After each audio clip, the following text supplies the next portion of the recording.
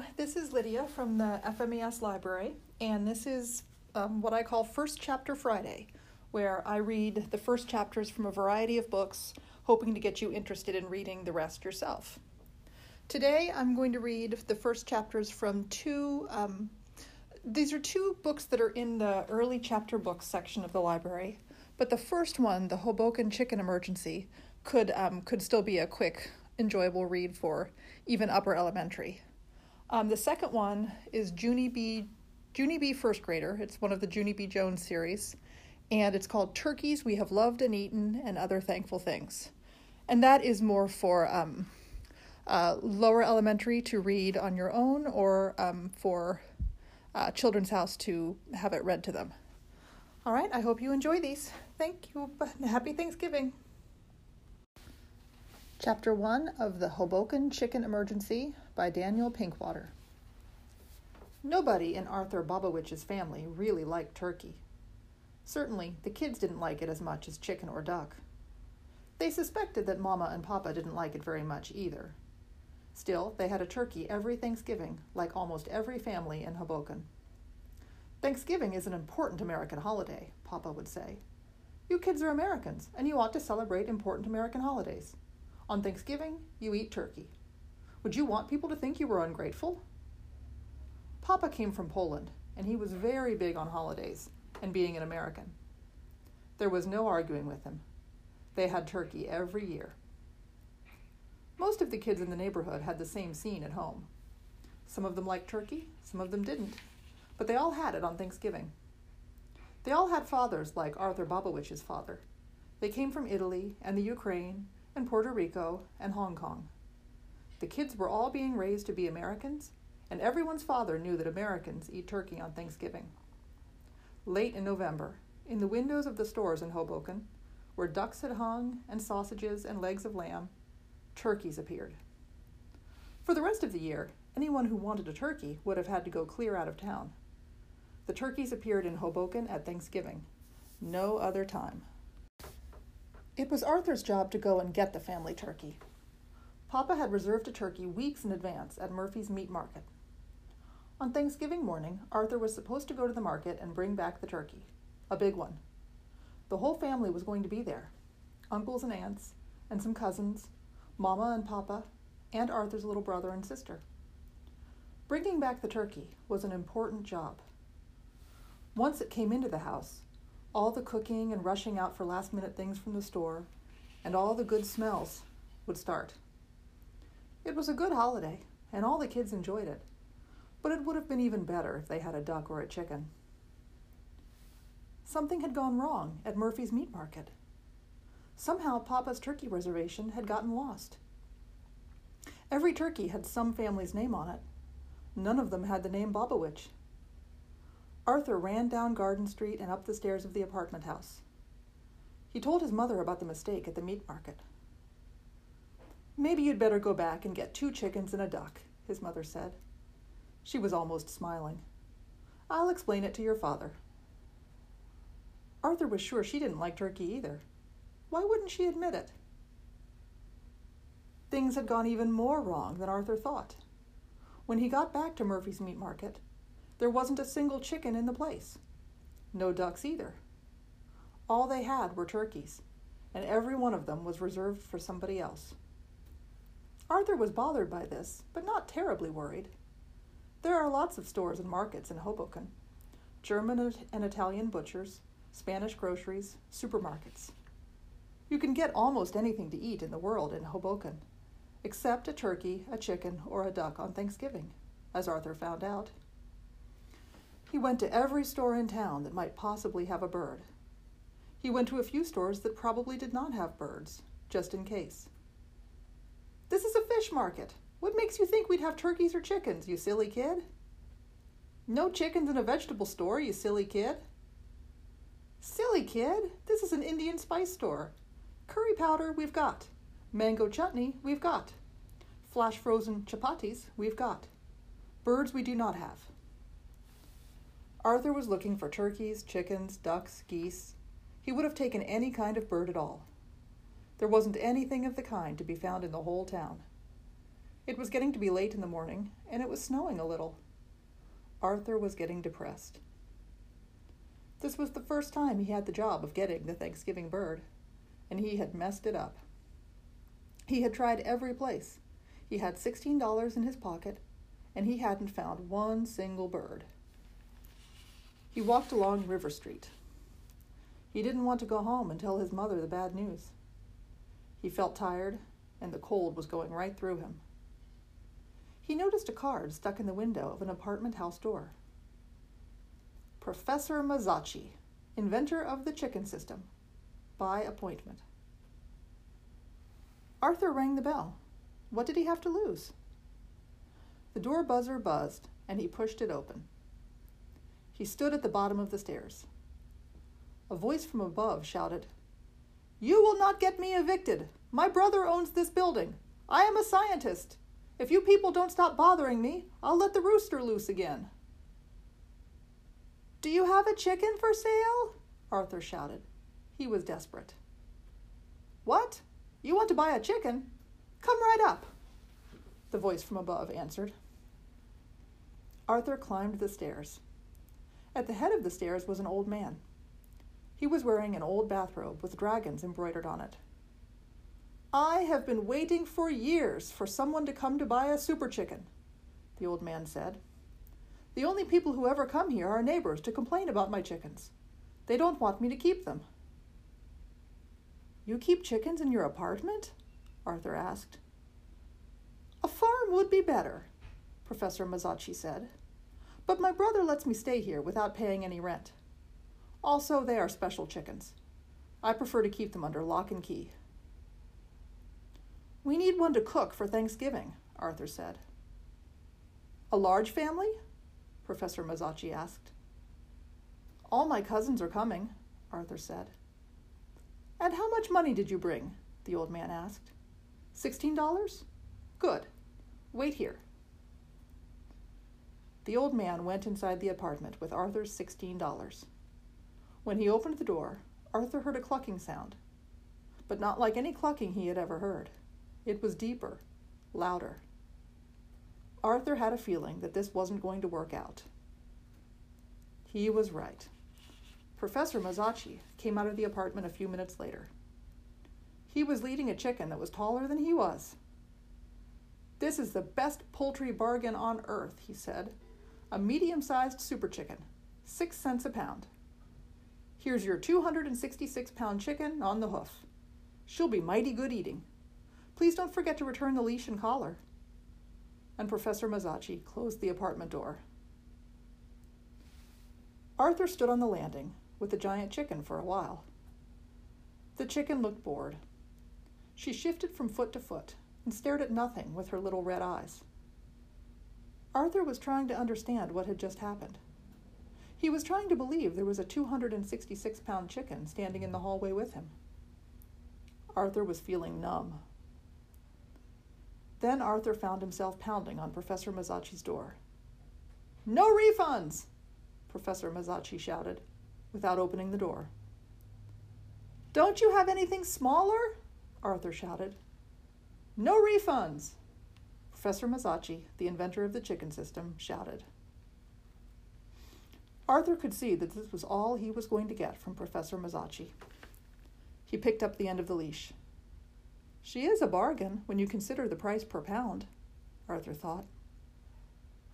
The chicken tamely followed Arthur down the stairs.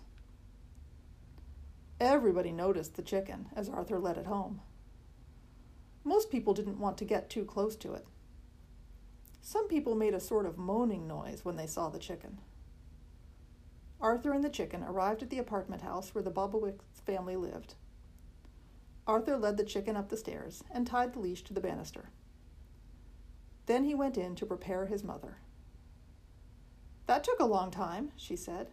"Did you get a bird?" "I got a chicken," Arthur said. "Well, where is it?" his mother asked. "I left it in the hall," Arthur said. "It only cost 6 cents a pound." "That's very cheap," his mother said. "Are you sure there's nothing wrong with it? Maybe it isn't fresh." "It's fresh," Arthur said. "It's alive." You brought home a live chicken? His mother was getting excited. It was the only one I could find. Arthur started to cry. I went to all the stores, and nobody had any turkeys or chickens or ducks. And finally I bought this chicken from an old man who raises them in his apartment. Arthur's mother was headed for the door. Mama, it's a very big chicken, Arthur shouted. She opened the door. The chicken was standing there, shifting from foot to foot, blinking. Cluck, it said. Arthur's mother closed the door and just stood staring at it. She didn't say anything for a long time. Finally, she said, There's a 200-pound chicken in the hall. She was talking to the door. 266 pounds, Arthur said. He was still sobbing. 266 pounds of live chicken, his mother said. It's wearing a dog collar. I'm supposed to return that, Arthur said. Arthur's mother opened the door and peeked out. Then she closed the door again. She looked at Arthur. She opened the door and looked at the chicken. She seems friendly, in a dumb way, she said. I thought we could call her Henrietta, Arthur said. You were supposed to bring home an ordinary chicken to eat, Arthur's mother said, not a 266-pound chicken to keep as a pet. It was the only one I could find, Arthur said. Arthur's little brother and sister had been watching all this from behind the kitchen door. Please let us keep her, they shouted. We'll help Arthur feed her and walk her and take care of her. She walks on the leash very nicely, Arthur said. I can train her, and she can cluck if burglars ever come. She's a good chicken. Please. Put her in the kitchen, and we'll discuss it when your father comes home, Arthur's mother said. That night, the family had meatloaf and mashed potatoes and vegetables for Thanksgiving dinner. Everybody thought it was a good meal. Henrietta especially liked the mashed potatoes, although Papa warned everybody not to feed her from the table. I don't want this chicken to get into the habit of begging, he said. And the first time the children forget to feed or walk her, out she goes. Papa had decided to let Arthur keep Henrietta. Every boy should have a chicken, he said. And that's the end of chapter 1 of the Hoboken Chicken Emergency. If you want to hear more about the adventures of Arthur and Henrietta, you can borrow this book from me at the school library. And happy Thanksgiving to you. This will be 2 chapters of Junie B. First Grader, Turkeys We Have Loved and Eaten, and Other Thankful Stuff, by Barbara Park.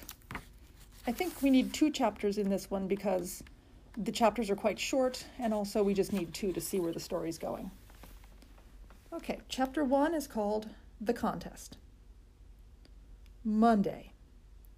Dear First Grade Journal, today is the month of Thanksgiving.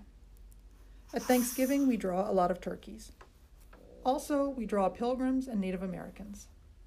They are eating at a table, usually. Both of them seem to enjoy squash. I do not actually understand pilgrims. Their costumes look hottish and sweatish. This week, Room 1 is making a list of the stuff we are thankful for. After we get done, we will put our list in a school contest. And the room with the bestest thankful list will win. Also, we are having a Thanksgiving feast on Wednesday. Our families get to come to school. Thanksgiving is a lot of work. Your friend, Junie B., first grader. I closed my journal and thought about squash. Bluck, I said out loud. I hate squash. May did a frown. Shush, Judy Jones. Can't you see that I am still writing? She said. May is the girl who sits next to me. I am not thankful for her. Just then, my teacher, Mr. Scary, stood up at his desk. Boys and girls, it's time to get started on our thankful list for the school contest, he said. Can everyone please put your journals away? "Yes!" we shouted back. "Yes! Yes! Yes!" Then all the children slammed our journals shut very happily. Slam! Slam! Bam! Slam! Bam!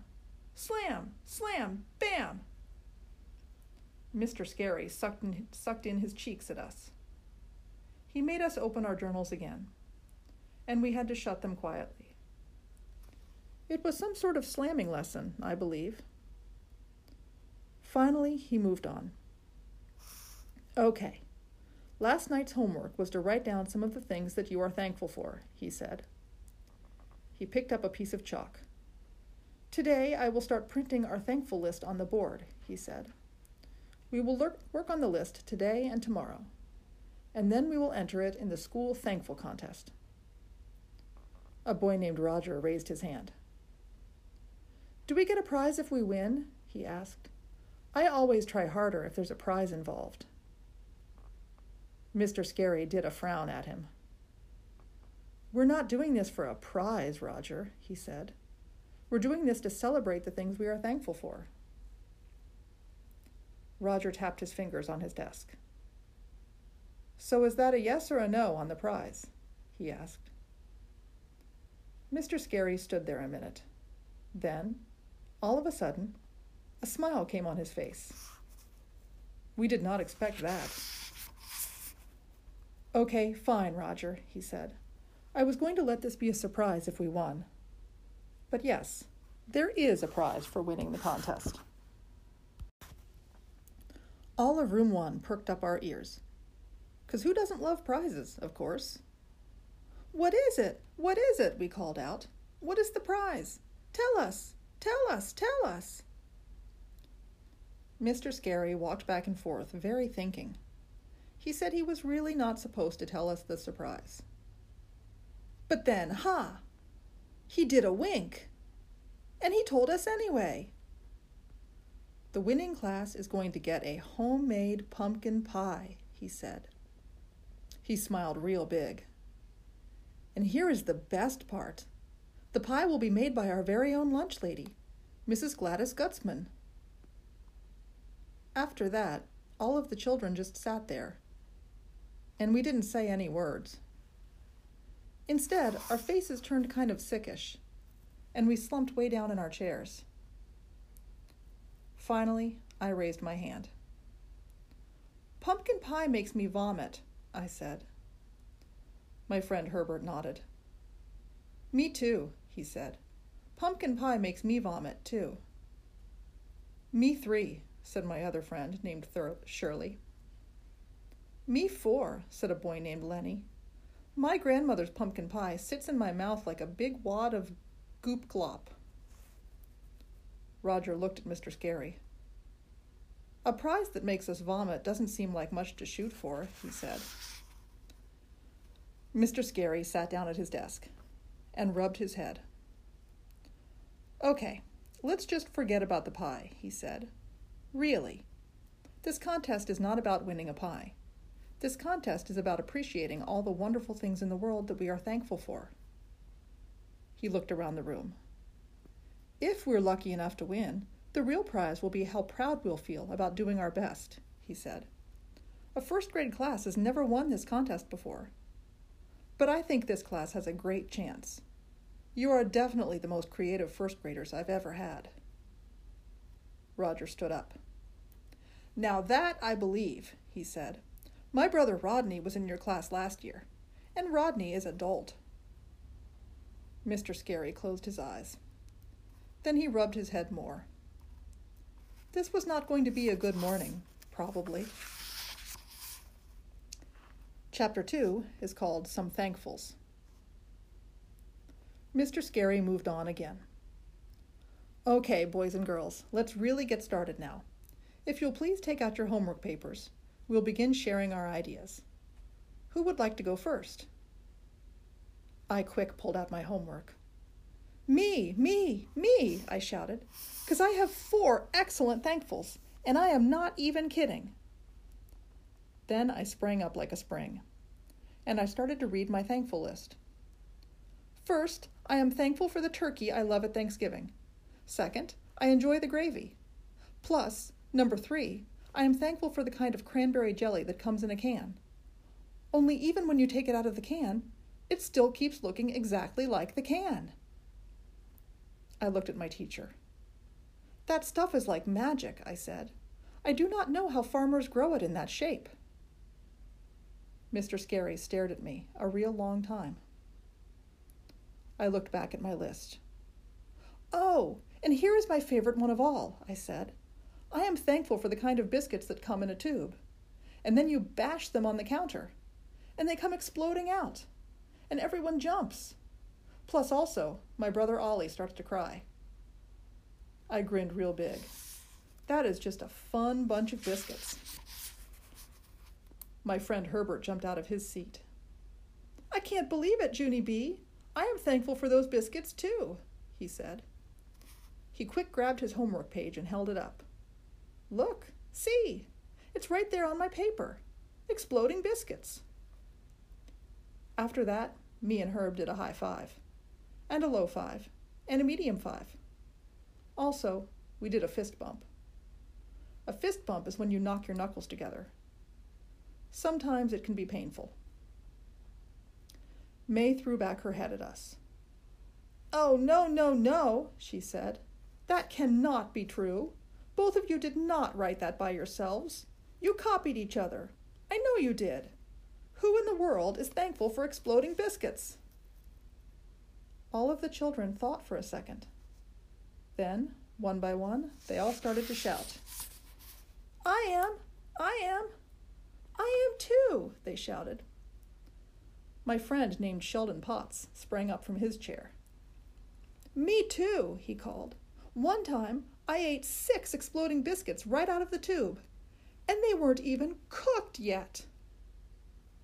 All of our eyes popped out of our heads, because that was the greatest exploding biscuit story we ever heard.